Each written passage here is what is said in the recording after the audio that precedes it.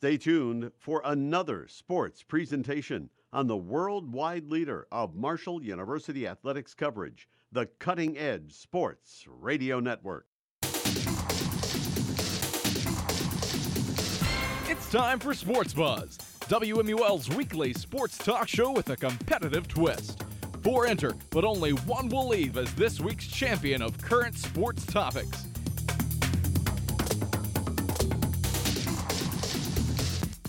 And now, here's this week's moderator.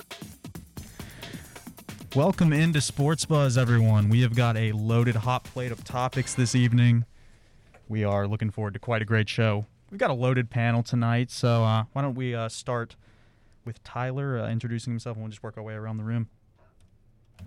Yeah, I'm Tyler Kennett. I've been out for a few weeks, but I'm back. Last time was, I think, like right before the NFL season, so now we're a few weeks in. I'm excited. I'm Zane Townsend. Last time I was here, it was almost the first week of the NFL season, and whenever I was eliminated, I did say that the Chargers and Falcons fans have the most pain and agonizing failure to ever witness. Well, now it's looking like just the Falcons are experiencing pain and agonizing failure. I'm Christian Palmer, a Steelers fan that is experiencing pain and agonizing failure at the moment. I'm Ben Cower. I hosted it. Was it last episode or 2 episodes ago? I don't know. But anyways, Alex Jackson has won so many of these I can't even remember. I'm back. I'm going to try and dethrone him only because he's not in the playing field today, but he's our judge, jury, and executioner. A bold strategy, Cotton. Let's see if that'll pan out. All right, so we got a lot of topics to get to here today. The first one, we're going to go to NASCAR. Oh. No, I'm just What? kidding. I'm just No. kidding. We're not going to NASCAR first. No, we need that. Who killed Dale Earnhardt? We need that topic. Let's go to the NFL. All right, so let's talk about this. One undefeated team remains, and that title belongs to the Arizona Cardinals. Cliff Kingsbury, Kyler Murray, and company have got it rolling there in Arizona. They've averaged 35 points of offense so far this season. But are they truly Super Bowl contenders? Anyone can start. Yeah, I think they are. I'll go on record by saying that before the season started, I picked the Browns and the Cardinals to go to the Super Bowl. So I can not only say that I think that this is the case, but I can also say that I've thought it's the case since the beginning of the season. Kyler Murray looks like the best player in the NFL right now, to me at least. I kind of expected them to jump up and maybe grab a wild card and go through, but now it looks like they're potentially going to look at a top-level seed. I don't think that the Cardinals can go undefeated just because the way that offense works is throw it to DeAndre Hopkins. He's down there somewhere, and if he's not, then we're just going to run the ball on our feet. So it's like the offense looks exciting, it looks explosive, but I feel like because you have an explosive offense, one day it's going to blow up. And the Cardinals aren't going to win every game just because no one is at this point. It's too many games. But I think that of the teams, the NFC is kind of stacked, and I think that the Cardinals are the best. And more particularly, the NFC West is pretty stacked. And that game against the Rams, they absolutely smacked them. Like, I did not expect the Rams to go in there and falter the way they did. But I do feel like the Rams in their rematch are definitely going to go at them harder. And that's what makes me feel like the Cardinals might not be Super Bowl contenders. Because this NFC West is stacked. I can expect either one of those teams to go into Super Bowl this year. Whether it be the Seahawks, who, despite not having an offensive line, still has Russell Wilson out there chucking the ball. The Rams are pretty stacked. Matthew Stafford looks absolutely amazing after being removed out of Detroit. And, well, Detroit just has that thing where everybody's talent just suffers there. And let's see, who else is in the West? Remind me. Oh, yeah, the 49ers. 49ers just had Garoppolo out for now. Trey Lance absolutely did amazing in his debut, but it's still a bit more to gather. And there's a whole lot of good defenses out there, too. I would like to see what the Cardinals can do against defense like the Cleveland Browns, or maybe even what New England did against Tom Brady and the Tampa Bay Buccaneers on Sunday night. Yeah, I think they are a Super Bowl contending team. The only thing that really leaves me a little weary at the moment is the teams they play. I don't know that the Titans are going to be that great this year, or will the Vikings or Jaguars? Likely not. Really like that win against the Rams, though. And I love this Cardinals offense. Tyler hit on it, and I was going to give him his props for predicting that they would have a really good season. It's started off fantastically. Murray has done an amazing job leading that offense. They have 2 running backs that I like, James Conner and Chase Edmonds. Conner, You only like Connor because he was a former Steeler. he scored 2 touchdowns this week. He's getting the job done. So, And I picked him up in fantasy, so he better perform right or he is going to be dropped for Cordell Patterson. but this is going to be a really hard team to stop on the run because Conner is almost their 3rd rushing option. They have Edmonds, Murray, and Conner. Kind of go back and forth what you want to say, Edmonds or Conner. They're both like top-level running backs. Right. They both have done a solid job so far, and I haven't even talked about D-Hop. This offense is one to keep an eye out for, and the defense has allowed 20 or fewer points in 3 of the 4 games they've played so far. I think this team is going to score over 20 almost every game. Well, I mean, the question being, are they Super Bowl contenders? Yes, because they have one of, if not the best offense in the entire league. But what stands out to me is that the Cardinals have a lot of versatility and depth, where it's not top heavy. It's not their only offensive threat is Hopkins. And also on the fact of the running backs. I mean, their running game has been solid, but just looking at the stats here, Edmonds. No running back except for Edmonds' last game versus the Rams has rushed for over 100 yards. He rushed for 120 last game, but again, they have 2 solid threats in Conner and Edmonds. And then receptions, Hopkins has only been the leading receiver for 1 game, and that was the first game for the Cardinals. Since then, Rondell Moore was the best versus Minnesota. He had 114. And then A.J. Green, from the dead, he's forgot back. about AJ Green. I mean, AJ Green was never bad. He was just hurt. Yeah, he's finally, everybody's like, oh, he's in Arizona. It's the retirement home of the NFL, and he's cooking this year so far. He had 112 versus Jacksonville, and receiving wasn't really the strong suit versus the Rams, but he had 67, which was the highest of anybody on the team. What kind of scares me, though, is, again, Palmer mentioned this, is the quality of their opponents so far, where outside of the Rams, Tennessee is shown to be completely inept this year. How do you lose to the New York Jets? I'm still reeling about that. I mean, they were missing both A.J. Brown and Julio Jones. There's no excuse to lose to the New York Jets of all teams. Then again, their defense has been kind of shoddy. Tennessee's not a contender. Just to cut it down, Tennessee's not a contender. Minnesota is kind of up and down. Their defense is not that good, and their offense is banged up. Jacksonville's I don't like how we do Jacksonville. this. Why are we going to do this for every single team? We're just going to explain how every other team they play is not that good. Because I just think that you look at the team. Well, it matters. Is why you have to. Does it matter? Yes, it does. So can the Cardinals just pick the teams they play to be good? I mean, it's like, so if a team gets lucky, squeaks out 4 or 6 game wins against teams with 3 more wins, does that make them a more quality team than a team that's blowing out 3 teams? You're talking about the record? Denver Broncos, too, in that argument. Well, yeah, good point. Well, the Broncos are also, they're beating teams that are, like, combined for a terrible record. But I'm saying that, like, if a team is winning, just a hypothetical team, I don't care about if there is one, that is winning by 3 or 4 points a game, and they're beating high-quality teams, but they're barely winning, is that more impressive than what the Cardinals are doing when they're kind of blowing teams out? Well, if the Cardinals, again, I think they're still Super Bowl contenders because their offensive ability is pretty unquestionable. It's very raw, but it's unquestionable. But I would say a team that's playing much harder opponents and is winning by closer margins is much more impressive than just blowing out lesser teams. As the Cardinals did up until they played the Rams in Los Angeles, and they held their own, and they beat the Rams, who many were picking Rams fresh off a victory versus the Bucs. They're a good team, and they beat them straight up. I'd like to say that what is a Super Bowl contender? And to me, a contender is usually when you're contending in the Super Bowl. But there have been so many offenses that have scored the most points in the NFL that made the Super Bowl but failed. The 2007 Patriots, they failed. We're not picking a winner here. 19, the Kansas City Chiefs last year, they failed. 2013 Broncos, they failed. A whole lot of number one offenses just fail whenever they get to the big game.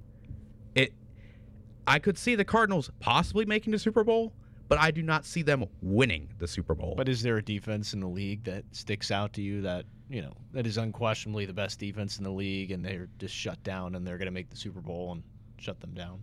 That is an equal contender to them?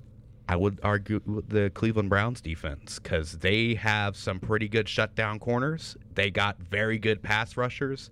It's probably going to be impossible to stop them. I'd like to see Cardinals versus Browns, to be honest with you. It'll just be chaos. I mean, they got stopped by the Chiefs. The Cardinals defense is also top 10 in every stat right now, I think, at least. Let me see. I'll check and make sure. But to my knowledge, I mean, they're not bad. I would say that I agree with your point that offense is in everything. So that's why I think that in any given game, you could get knocked out. But I do think that as long as the Cardinals are putting up more points, I mean, that's how you win. So I just don't see how the Cardinals slow down until somebody figures out Murray, which hasn't been the case for 3 or 4 years, and I don't think it will be for a long time. All right, guys, so we're going to go ahead and move on to the next topic. Some good points there. Let's talk about the NFL. We'll stay in the NFL here. What coach has the hottest seat in the NFL right now? Urban Meyer. No doubt Urban Meyer. 0-4 start so far on a team that was last year already 1-15. Now they're like 0-19 since their last win. They're about ready to chase the Buccaneers' 0-26 record. And let's not forget what Meyer did after that loss in Cincinnati. Didn't follow the team, went to a strip club, and he got caught there, married man. And made that strange apology video that made no sense. I feel like he's lost the locker room already. He's a failed experiment in the NFL. At least Nick Saban could win a game in the NFL. Even McKay could win a game in the NFL as a head coach. I mean, quite literally, for Urban Meyer, he was getting, talk about a hot seat. He was getting pretty hot on that seat in the bar after the loss to Cincinnati. Unquestionably, he has the hottest seat in the season, he's on the hottest seat right now. But just to differ from Urban Meyer, I'd say Joe Judge for the Giants. I mean, Urban Meyer's unquestionably the number one, but just to add some variety in here, Joe Judge is, he's over disciplinary with the New York Giants, and they just don't look like a composed football team. I mean, their offensive abilities, because of, dare I say, Jason Garrett, and Joe Judge has not shown any, I don't know. The team has some fight, but it's just a mess, ultimately. I mean, you look at John Mara, the owner, kicking trash cans over in the hallway because he's so angry about how inept his organization is. And ultimately, it's coming down to Gettleman, but it also is down to Joe Judge. And the players are, angry. The team is a bit of a mess. And then also Matt Nagy in, Chicago, but I'll let someone else have that talking point. I could argue right now that Jason Garrett would probably be a better head coach than Joe Judge right now. I don't know. I think that, Urban Meyer is probably going to be fired just because of the controversy. I don't think that the ability that he had anything to do with him getting fired. It's more so just what happened. Because, it was a team that no one really I expected it because I liked them. So it's like I expected them to win games, but no one that really cares about football expected Jacksonville to win games this year. So it's hard for me to say that he would be the case. And I think the similar thing could be said about the Giants, where I think the expectations were kind of low. So, do you want me to be honest? Mike Tomlin? It's like, can we talk about how, the Pittsburgh Steelers haven't won a playoff game since 2016, but Mike Tomlin is held up as this coach that just wins? And he's a great regular season coach. Last year was a great season. And it's like one of those things where Mike Tomlin does this thing every year where he wins his job in the regular season, but then he gets knocked in the playoffs. And a lot of that is, in my opinion, it's bending to the will of Ben Roethlisberger, letting him come back and do his thing every year in and year out. But when he's gone, are you going to still keep Mike Tomlin too, or are you just going to start fresh? Because Tomlin in his prime was the best coach in the NFL. I don't care to say it. I just think that he was the best there is, development-wise, everything else. He could turn a guy that no one cares about into a star. And he could do that on any team. And that's why I don't think that he's as good as he used to be, because all of his guys are developed. You've got the best receiving core name-wise, recognizably in the NFL. You've got one of the best quarterbacks ever, but he can't put it together anymore, and you're not willing to make a change because you want to satisfy the fans. But here's the thing, though, Tyler. The Steelers do not fire their head coaches. They retire. Yeah, well, they need this. I mean, that's why they haven't won a Super Bowl in a long time, too. It's like, well, you had a team that was, like, so stupidly talented that it should have broken up the Patriots dynasty and didn't win. Just because you want to have the veteranness of Tomlin. And it's cool, but I don't know. I just can't buy it anymore. I heard Nagy, that was going to be my other guy, but I think Tomlin was knocking on the door outside. It helps them, and sometimes it kills them, the loyalty of the Pittsburgh Steelers. I agree completely with a lot of the points that you made there on Tomlin, but just as Zane said, it would probably take a number of losing seasons for them to even consider firing them. He really has been a letdown, especially in the playoffs over the past decade. But the Rooneys have such a lenient policy. I wouldn't say he's super close to it, but I agree completely. He's not done anything in the postseason since really that Super Bowl they lost against the Packers. It's too many one-and-dones, and even the playoff games they have won are games they were heavily supposed to win and pretty much just first-round wins. Going back to your point, though, and I've thought about this before as well, do they fire Tomlin after Ben's final year if it goes so bad? Because I think that I define a hot seat more as what do the fans want more than what does the organization want, because the organization is going to do what it wants, and the fans are what makes a hot seat, because everybody's rallying behind firing Urban Meyer right now because they don't like him. That's why he's on the hot seat.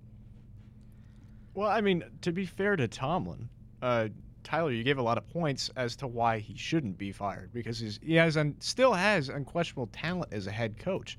Or again, he still has that ability to turn a nobody into somebody. And same thing, you fire him, who's out there that's a better option for the Steelers? I mean, obviously they need to rebuild as an organization, but is there many coaching candidates that are out there that are just truly a upgrade over Tomlin in discipline, in extracting that talent out of young guys? Is there a better franchise than the Pittsburgh Steelers to where if the coaching positions opens up that somebody wouldn't put their job on the line to go there?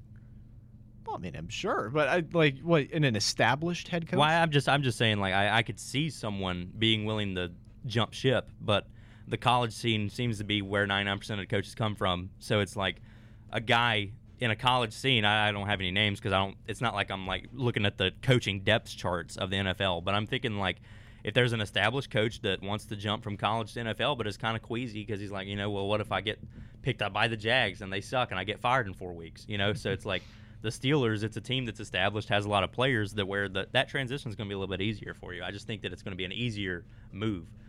And I think to double down, Tomlin being a good development coach doesn't make him a good coach in terms of winning, at least in this modern era of football, to where everybody's doing so many different things that it just seems like he doesn't have it anymore.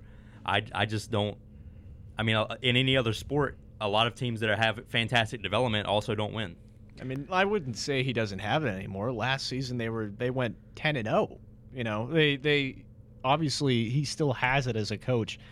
Before I'll pass this on to Christian here in just a second, but I don't think his talent has diminished. I think it's an issue of just talent on the roster. If you give him a year or two to rebuild that roster a bit, his seat is not hot. So and you're going to play. It's not hotter than Urban Meyer or Matt Nagy. This is the reason the Steelers lose, because every year is a next year. We'll do it next year. Every year is we're going to go next year. Same thing with the Cowboys. Every year is our year.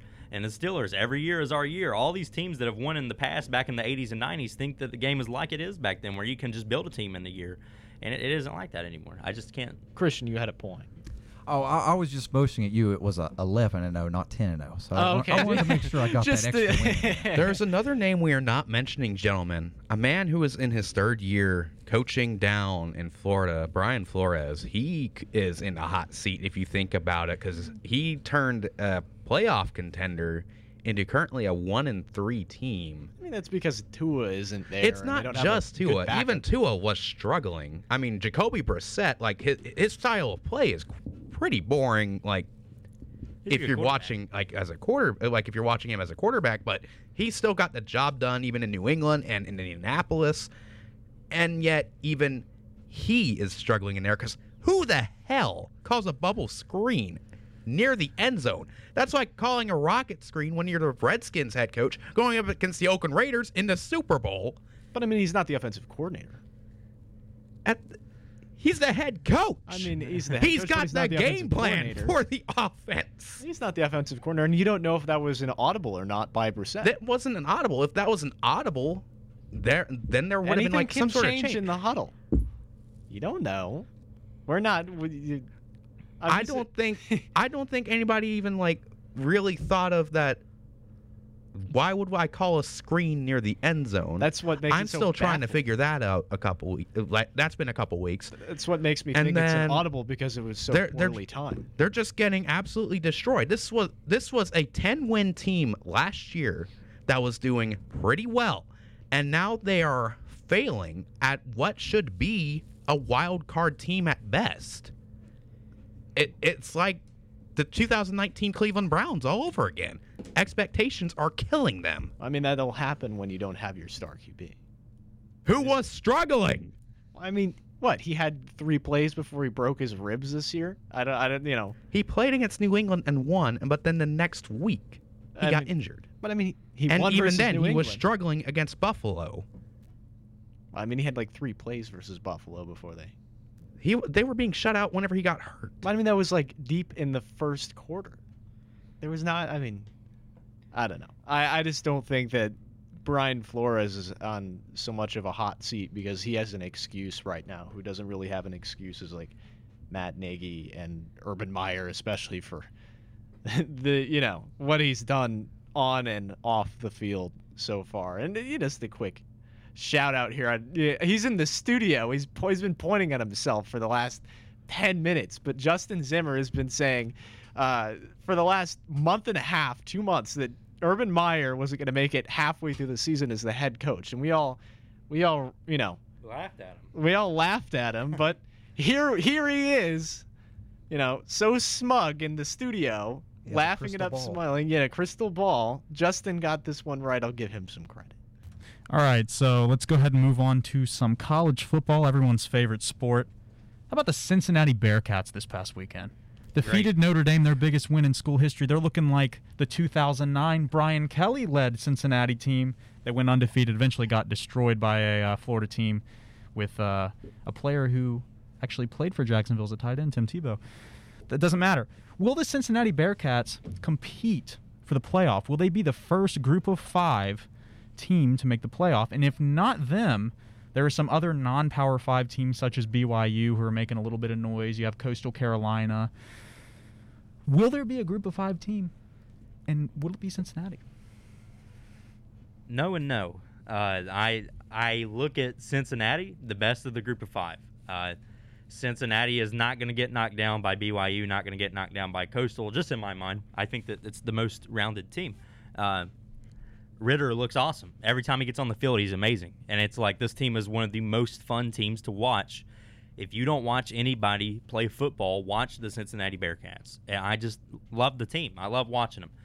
And I think they're awesome. But with that in mind, I hate college football, and I hate it so much. The reason I hate it is because the college football playoff is a money racket, and Cincinnati is not going to draw as much money as anyone else. So I think that unless Cincinnati rolls and goes undefeated, which I imagine it can, and can really just go to work, I don't know. Because whenever I was watching that game, I was talking to my dad, and I was like, man, Cincinnati's got to jump up to top 5 after this, right? And then we looked, and it's like, well, all those teams above them won too. And you can't pick – if you got 10 undefeated teams, and I know that's not possible, but say, for instance, you got 10 undefeated teams to pick from, and 9 of them are Power 5 and 1 of them is a group of 5, there's no shot. Just because the advertising speaks too much. I hate that. In a dream scenario, I think they should, but I just don't think they will because the committee sucks. Well, yeah. The one time we wish the BCS was still around. I mean, Yeah. I would have been all in it for the chaos for Cincinnati to actually be in the top 4 within the playoff, because it would just be chaotic. And I love the chaos of just these random sports teams coming out of nowhere. Like the Seattle Mariners when they won 116 games. It's like, how did that happen? And now we're having Cincinnati. And it's like, well, how did that happen? And, well, I do think they make the playoff, but I could see them being eliminated, like, within the very first game. I don't see them making the playoff. And even if they go undefeated, because just looking at their schedule, they don't really have any huge contenders left this year outside of UCF and SMU, where I think those are the only two teams realistically that could have an upset victory versus them, because SMU has a pretty good offense. I mean, they're ranked right now. They've so far just been lights out on the offensive side of the ball. And then you have UCF, who is always a pretty solid team. I mean, this year they're up and down a little bit, but I still think they have the ability to beat Cincinnati, but I'm not saying that they will. And then the only other non-Power 5 school that, or Group of 5, or the only other Group of 5 team, or they're not even Group of 5, but it's BYU. BYU is the only other team that has a chance of even remotely reaching the playoff. But then again, they have a solid competitor schedule, which is honestly, it's a tougher schedule than Cincinnati has, and which gives them more of a chance. But then again, I don't think BYU is going to make that leap all the way to the top 4 over the next couple weeks. And then they have no ranked opponents. It's the same thing with Cincinnati. They don't really have any ranked opponents except for SMU, who's ranked 24th right now. But that could change by the end of the season when they play SMU.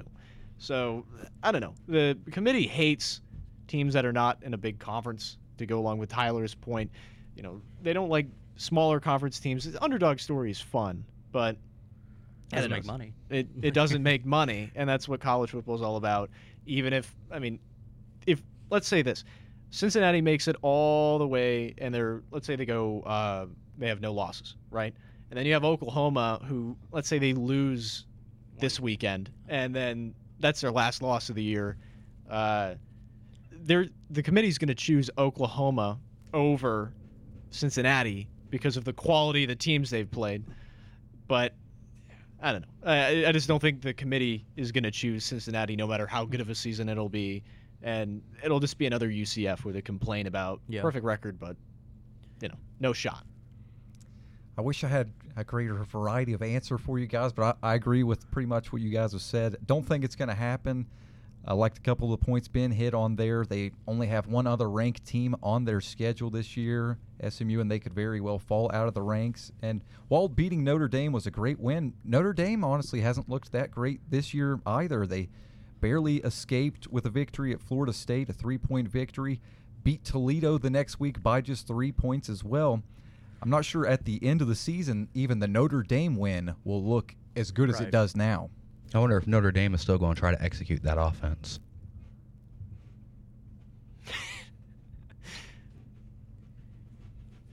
All right, with that being said, we're going to go ahead and take a break here, and when we come back, we're going to eliminate one of the competitors. Who will it be?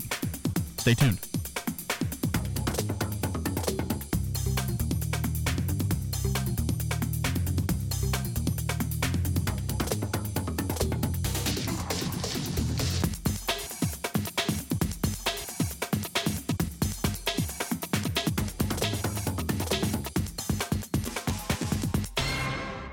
Your home for award-winning coverage of Marshall Athletics is right here on WMUL-FM Huntington, WFGH-FM Fort Gay, and WTHM-LP Ravenswood, West Virginia. A recent study found that the average American spends 8.5 hours in front of television, cell phone, and computer screens a day. Let's say that the average American lives to be 75 years old. That would mean that the average American spends 26 and a half years in front of screens. That's over a third of someone's life. Imagine a world where you spent the first third of your life in front of a screen. Imagine your only source of satisfaction coming from the sense of closure you get from watching the resolution of some petty, fictional 30-minute argument time and time again. Imagine the stale laugh track from some inane sitcom mocking you, recorded from a disembodied studio audience. But then imagine going outside for the first time in 26 terrible years of isolation and feeling actual sunlight on your face. Do yourself a favor. Go outside. Enjoy your life. This has been a special reminder from WMUL 88.1, The Cutting Edge.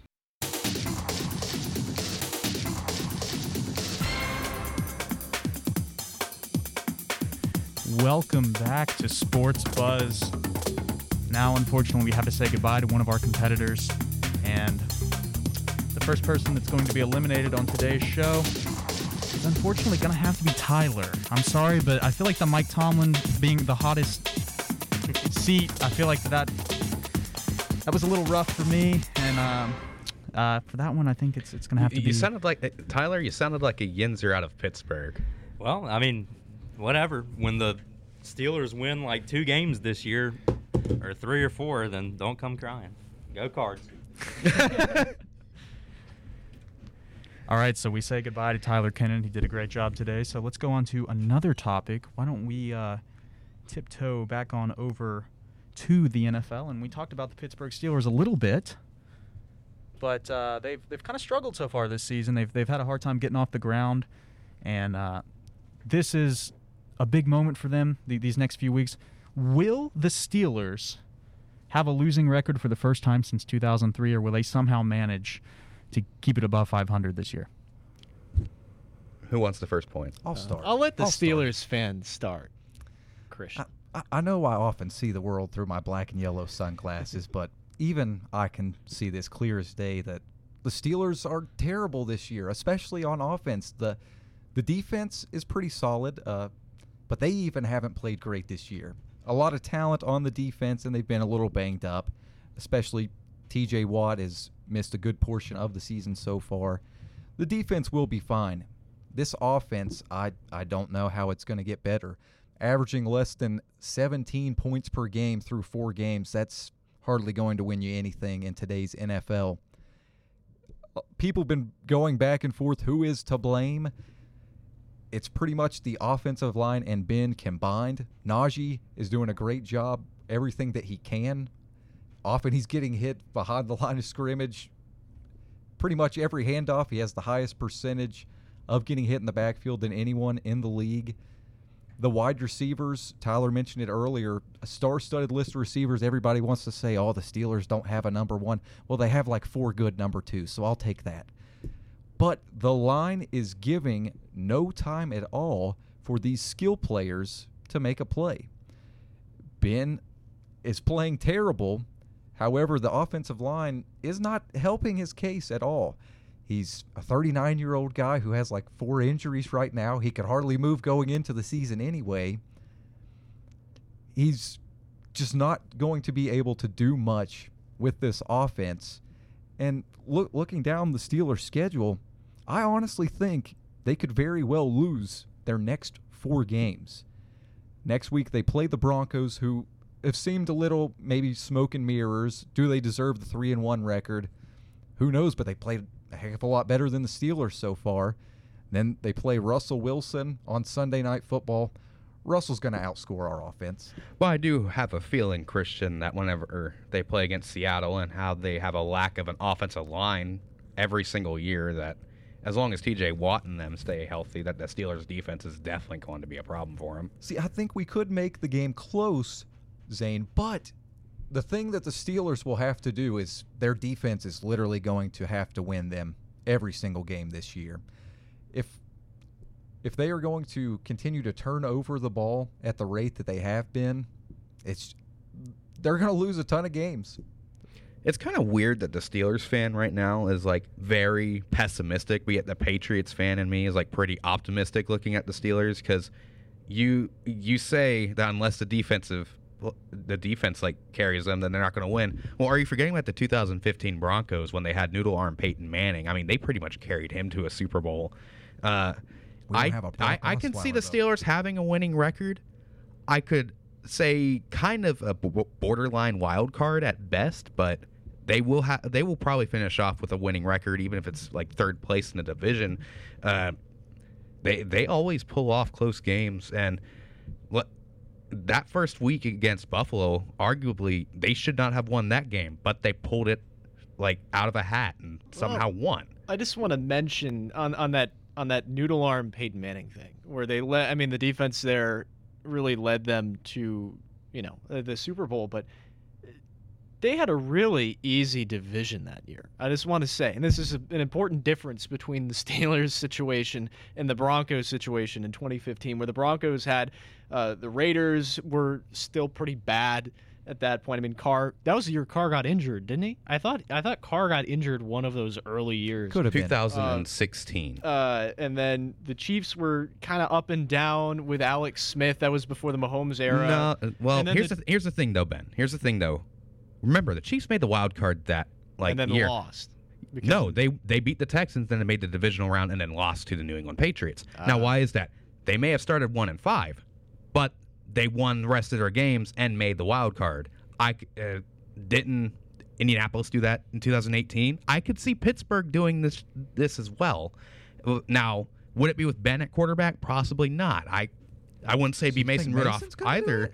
I don't think it's going to be Mason Rudolph doing it. I think Dwayne Haskins might be able to pull it. I mean, I'm just looking at the division from that. From 2015. Don't forget, Brock Osweiler was also the leader of that Broncos team at one point. I mean, yeah, but I'm just saying, the Chargers weren't contenders, the Raiders weren't contenders, the Chiefs were, but they were okay, and then the Broncos, obviously had that elite defense, and then the offense was kind of patchwork. But you look at the Steelers this year. I mean, their schedule is awful, and on top of that, you have the Ravens and you have the Browns, who are certainly playoff contenders, and then you have the Bengals, who are a fun underdog so far. Their offense looks competent. Their defense looks more competent than they have been since they last made the playoffs. And I think they're as of now, I mean, they beat the Steelers in Pittsburgh. So I right now, the Steelers are the worst team in that division. I don't think they could beat any of the other three teams there. And then you look at their schedule. It's rough. Outside of the Broncos this week, where I think they could beat the Broncos, they're not going to beat the Seahawks. They're not going to beat the Browns. And, who knows, the Bears are improving as they actually give Justin Fields a game plan that works for him. And then, the Lions have shown that they have the ability to stay alive. The Chargers are good this year. Then they face the Bengals again, the Ravens again. Vikings have had a very solid offense. Titans, okay. And then again, Chiefs, Browns, Ravens to close out the year. Looking through that, maybe the Titans they beat. Maybe the Lions, that's 2. Bears, maybe 3. And then Broncos, 4. And then that combined with their 1 win already, that's 5 wins. That's not a winning season. I don't see them going past. I don't see them having a winning season this year with their. I think the better example may have been the 2018 Colts. Now, in that division that year, you had Jacksonville was still pretty good early on. The Houston Texans, they had Deshaun Watson coming back from injury. They made the playoffs. Who else is in that division? Remind me in the South who? Oh, yeah, the Titans. The Colts had to beat the Titans just to even be able to make the postseason that year. So, it's possible. It's a possibility that Pittsburgh can have a winning record. It's a small chance they make the playoffs, but I do not doubt that Pittsburgh will not have a winning record. I mean, Pittsburgh, all of their worst fears have basically come true this year, where everything they were hoping would be solid and would stand up has not. Maybe the O-line will be good. It was not. Maybe Ben won't be, he'll maybe be a semblance of his old self. He has not been the O-line affecting that primarily, and then injuries have struck them once again. So I just They got old quick. They got old quick, and then those who are young are rather feeble and fragile. You look at Devin Bush and then Deontay Johnson, and I mean, there's a lot of injury concerns, and I don't know. There's a lot of uncertainty. I just don't see them having a winning record this year. So let's try and sneak one more topic in here. Let's talk about the MLB postseason, which is underway now, and who do you think will win the World Series? I already said I like chaos reigning. And what else was more chaotic than the St. Louis Cardinals pulling a 17-game winning streak and somehow making the wild card? I want to see chaos reign in and see a Boston versus St. Louis World Series where the Cardinals win the World Series. I just feel like that's the most MLB thing that would ever happen in what has been essentially a good year. The Rays are probably not going to be looking at much of a home field advantage because of the entire Montreal thing still going on with the ownership. The Astros are still facing a bunch of scrutiny. And, well, the National League, aside from the Cardinals and maybe the Dodgers, it doesn't look like it's going to be much of a competition out there. This is the team that I picked last year. They did not get it done, but I love this team so much, I'm going with them again. The Chicago White Sox. I love their offense. Last year's American League MVP, Jose Abreu at first base. They've also had a solid year. Some rookie players like Yerman Mercedes gave them a great spark early on. All-star shortstop Tim Anderson. Some really good young outfielders in Eloy Jimenez and Luis Robert. But the thing that I love the most about the White Sox is their pitching. Went out and got Lance Lynn. He has been an ace this year. Carlos Rodon has turned into arguably an ace himself this year through a no-hitter and almost through another one. Lucas Giolito, another really solid starter. You need 3 good starters to go a long way in the playoffs. Usually they have that. And then at the back end of their bullpen, just 2 all-star closers and 2 guys that made the all-star team this year, and Liam Hendricks and Craig Kimbrell. If this team takes a lead into the 8th inning, it's almost over.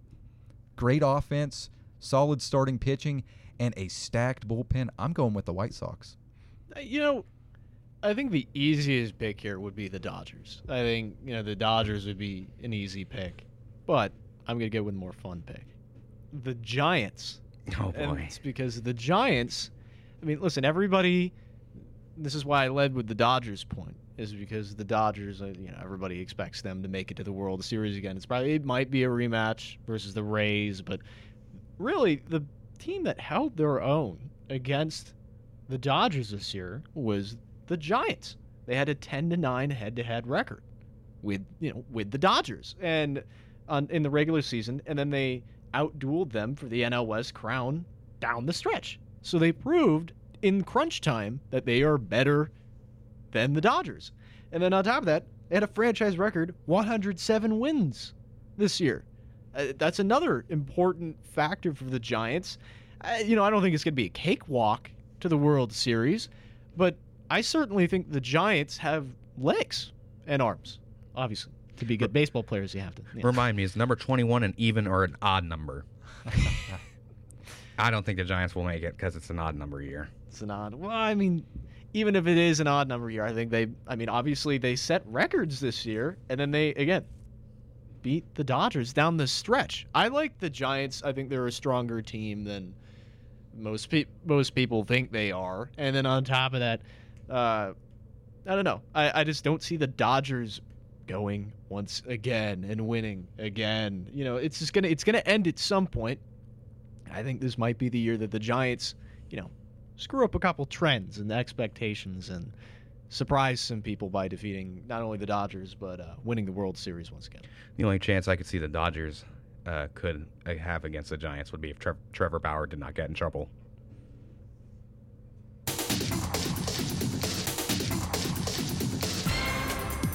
All right, so we're going to be going down into the final segment. When we come back, we will announce who is getting kicked off the show, and we will have the final round of Sports Buzz. Stick around.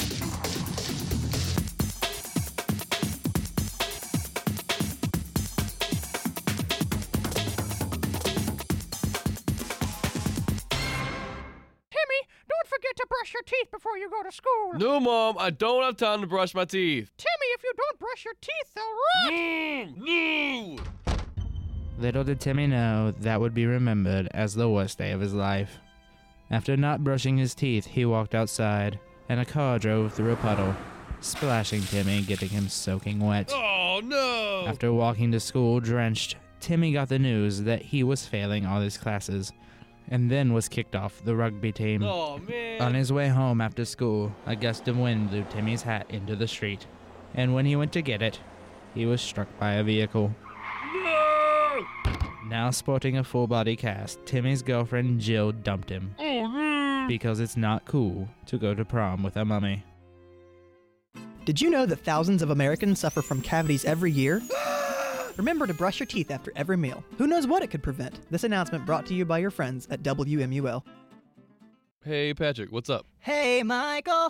What's up with you? Why does your voice sound like that? I know it's awesome. I sound like a robot. You sound like T-Pain or Kanye. Yeah, that's the idea. Well, if you like the sound of those rappers, just tune in to 88.1 and listen to the new and old hip-hop hits. Oh, that's not a bad idea. Your voice is stuck like that, isn't it? Yeah, kinda. You moron. For the very best hip-hop, tune in to 88.1 WMUL FM. Welcome back to SportsBuzz. Unfortunately, we have to say goodbye to one of our friends. The person going home on this one is going to be Zane Townsend. We are sending him into town. So, Zane, you put up a good fight today, but unfortunately, you got to go home. Did you seriously just make a pun out of my last name? I did, very much so. Well, for my send-off, I would like to say, Spanos, the Chargers should have stayed in San Diego, and I hope whenever you walk by a dark alley, you'll end up like Batman's parents. Oh, my. Wow. A true poet of our time. So, down to the final two contenders. Death threats here on today's blanketed program. Death threats here on. Let's have a look around here. Why don't we go to the NBA for a minute? And this is always a topic that gets people fired up. Who is the best player in the NBA right now? I don't know. I'll let Christian. Christian, you want to start on this one? Who's the best player? Because I want to. It's a tough call, but you know what? I'm going with Giannis. Led his team to the championship last year. He's 5-time All-Star, 5-time All-NBA team, MVP in his own right, and he is in the prime of his career. And I know a lot of teams got hurt in the playoffs last year, and so many people said that was why the Suns and the Bucks made it as far as they did, but the Bucks really earned that championship, and a lot of the times Giannis was the very best player on the court throughout. I almost want to go with LeBron just because he's been the best for so long. But times change. Giannis is such a dominant player. No, he doesn't have a great outside shot, but when that dude runs into the paint, hardly anyone can stop him. He's one of the best defenders in the league. He has showed you could build a team around him and win. I mean, the Bucks team was solid, but really, who were their other superstars? Middleton is maybe on the fringe of it, but Giannis carries that team on his back. That's an interesting point. I mean, Giannis is fantastic, but for me, it's between Durant and LeBron, where it's tough to choose one or the other because Durant is almost he has that same ability. Because I'm going to use the word best here. The word best is kind of it's subjective in that there's so many different things that best player could mean. Where they could be, you look at LeBron. Just for the sake of argument, I'll take LeBron here. I say LeBron is still the best in the NBA because he still has that ability to build a team around him, just sort of because of his presence. And if you put Durant is on the Nets, and yeah, he got a couple of people to go there, and I mean the Nets are going to be very solid contenders this year, but LeBron is still the best because he's, as a player, he's more than just the best player. I don't know how to word this correctly, but I guess it's just as a player, LeBron is fantastic on the court. He's the anchor of the team. He's able to build he could go to any organization, they would build around him. At the same I don't know about the hairline though, it's receding a little bit. He has the ability to fix it though. I wish I could do that as well as he does. But. He can and then on top of that, he's the best player in the NBA also because when you're a player in the NBA, you're directly a representative of the NBA. And I think that LeBron has taken the game to new heights. And he's transcended just being, just a normal player. He's the best because of his marketability, too. The NBA has global reach with LeBron James. At the same time, he just acted in a movie. He was in Space Jam 2. On top of that, LeBron is, a good representative of the sport, arguably the most popular that is still active. So when I look at best player, obviously on the court, he has a major presence. He's still incredibly effective as a player. The Lakers are still building around him. They take guidance from him. It's not often that you trust your entire team building with one player's, advice. You look at the Bucks. They did that with Brady. They went and won a title. LeBron brought so many people in, and then the Lakers went out and won a title no matter, some people may debate if it was a Mickey title, as someone in the studio might say. That person being Justin Zimmer. But I like LeBron because he's multifaceted as a player. He's multifaceted as a player because he's more than just a player, and that adds to so much as a person and a player here in the NBA. That's why I guess LeBron is the best. See, Ben, though, I think you're putting maybe a little bit too much weight into all of the off-the-court things. Yeah, he's a great GM. But he competes for the MVP every single year as a player. He does as well, but is a 37-year-old LeBron better than a 27-year-old Giannis? It might be close, but I'm going to have to take the youth on that one. And Giannis said himself, anybody can go out in free agency and make a super team and win. It's much harder to win at home. Yeah, LeBron, he might win. LeBron did that. Yeah, he did, but he did the best of everything. He won a title in every single different scenario. Yeah, he left and then he came back when they were a little bit better, but that's a whole different argument. LeBron is a great player, but he's getting up there. Hasn't showed signs of decline yet. But I think that's what adds into it. It is, but is that he's shown longevity as a player, where most people, when you're 37 years old and in the NBA, you're kind of on the tail end of your career. Yet LeBron is still out there actively competing for MVPs like last year. But Giannis is winning the MVPs. I mean, Giannis won it, but who was in contention for most of the season when Giannis was out with injury? It was. But then you could say Giannis was able to even overcome his injury and win the MVP. It's splitting hairs here. It's splitting hairs. But that's why it's so close. That's why, I don't know. I think the reason why LeBron is the best player is because ultimately he just has much more reach than Giannis as a person and indirectly a player in the NBA. Where I went over, I don't want to repeat what I said earlier, but again, LeBron, to be a player in the NBA, you're an indirect or directly a representative of the NBA, and LeBron does a lot more for the sport than Giannis does. And on top of that, he proves it on the court that he's still a fantastic player. Arguably, I mean, last year he didn't win MVP, but he's won so many MVPs, and on top of that, he was the best at numerous points last year.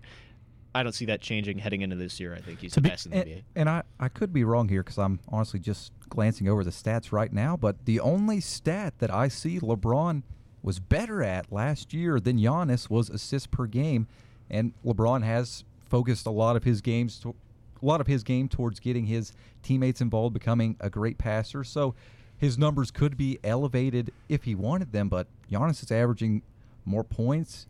He's a better defender, a better rebounder. I guess you could say that LeBron is a team manager. I guess he's better at managing and uplifting the entire team around him.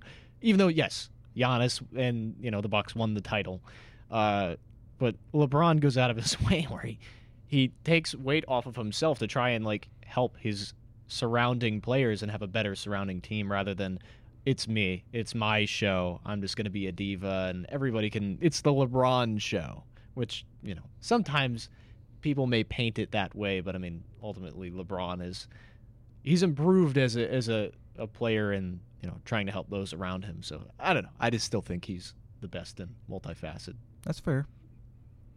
To be fair to both of you all, though, last year's MVP was Nikola Jokic. That's right. Good point. So I guess to round it out today, we'll go back to the NFL to finish things off. Who has been the most impressive player through the first 4 weeks of the season in the NFL? Oh, boy. The most impressive players so far. I mean, you look at Kyler Murray, who is just having a fantastic year. It's hard to argue against Kyler Murray. But then again, I don't know. I want to take a tougher challenge here because if I'm going to win, I want to argue a difficult point here. I think my fun answer, most impressive player through the first 4 weeks, is Trayvon Diggs. Cornerback for the Dallas Cowboys. Trayvon is a second-round player, from last year. He's from Alabama, but there was, I believe, 7 different corners drafted ahead of him in the draft just last year. He showed flashes of being impressive last year, but he leads the league in interceptions. He had 2 last game. And just as a fun stat, he has as many receptions in each game this year, every game that Stephon Diggs has had a reception, Trayvon has had a reception. And Trayvon is a corner. Trayvon is elevating the Dallas defense to a level it hasn't seen in years. He's incredibly impressive. And he's only a second-year player. He's won so many, Defensive Player of the Week awards in just a row this season. He's undeniably making an impact in the Cowboys' playoff chances, and he's dragging that defense into relevancy with his play. Dallas hasn't had a top corner in years, and here comes Trayvon Diggs. I believe he just won NFC Defensive Player of the Month, and it's incredible. Trayvon Diggs has been incredibly impressive through the first couple weeks here in the season. I want to pick Trayvon Diggs because, again, he's just been fantastic for a second-year player, not even drafted in the first round. He's done fantastic. The guy who has impressed me the most is a guy who came into this year with his stock honestly fairly low. People calling him a first-round bust, and now he looks like he could potentially be a franchise quarterback. I'm going with Sam Darnold. Darnold has had a really solid start to the season. He did lose the last game against Dallas. But you know how many picks that Trayvon Diggs had against Sam Darnold? He had 2, but... Well, Darnold had 2 picks last week. Were both of them against Trayvon? Trayvon had both picks. Okay. But Darnold has had a great start to the year. He has thrown over half of what he did last year in 12 games in just 4 games this year. He is on pace to smash his career high in passing yards. He should be over 4,000 yards at the end of the season. And then the dude, out of nowhere, has turned into a dual-threat quarterback as well. He's ran for 5 touchdowns this year. He had only ran for 5 touchdowns in his first 3 seasons in the league. You get the man away from the Jets, and granted, he did have one bad game against the Cowboys where he threw 2 picks, but he still threw for over 300 yards that game as well, kept his team in the game. He has a team in the Panthers who a lot of people did not expect much out of in a really good spot right now. The Panthers look very smart trading for Darnold this offseason. His stock has skyrocketed so much. He is my most impressive player. All right. Well, those were some pretty good points, some good arguments made by both people. But for the winner of today's program, it is Christian Palmer. It was a good effort by both men, but I just feel like particularly in the NBA debate, Ben, you focused a lot on what LeBron had done, whereas Christian focused on what Giannis has been doing. So that was the slight edge. Both very competitive, but we got to go. Thank you all for tuning in to SportsBuzz. Ever think of yourself as a human garbage can? Why can't you be more like him? Do you think you need to eat that? Nice hair. Did you use a weed whacker? Are you really that dense? Quit being a wuss. Baby, I love you, but either put out or get out.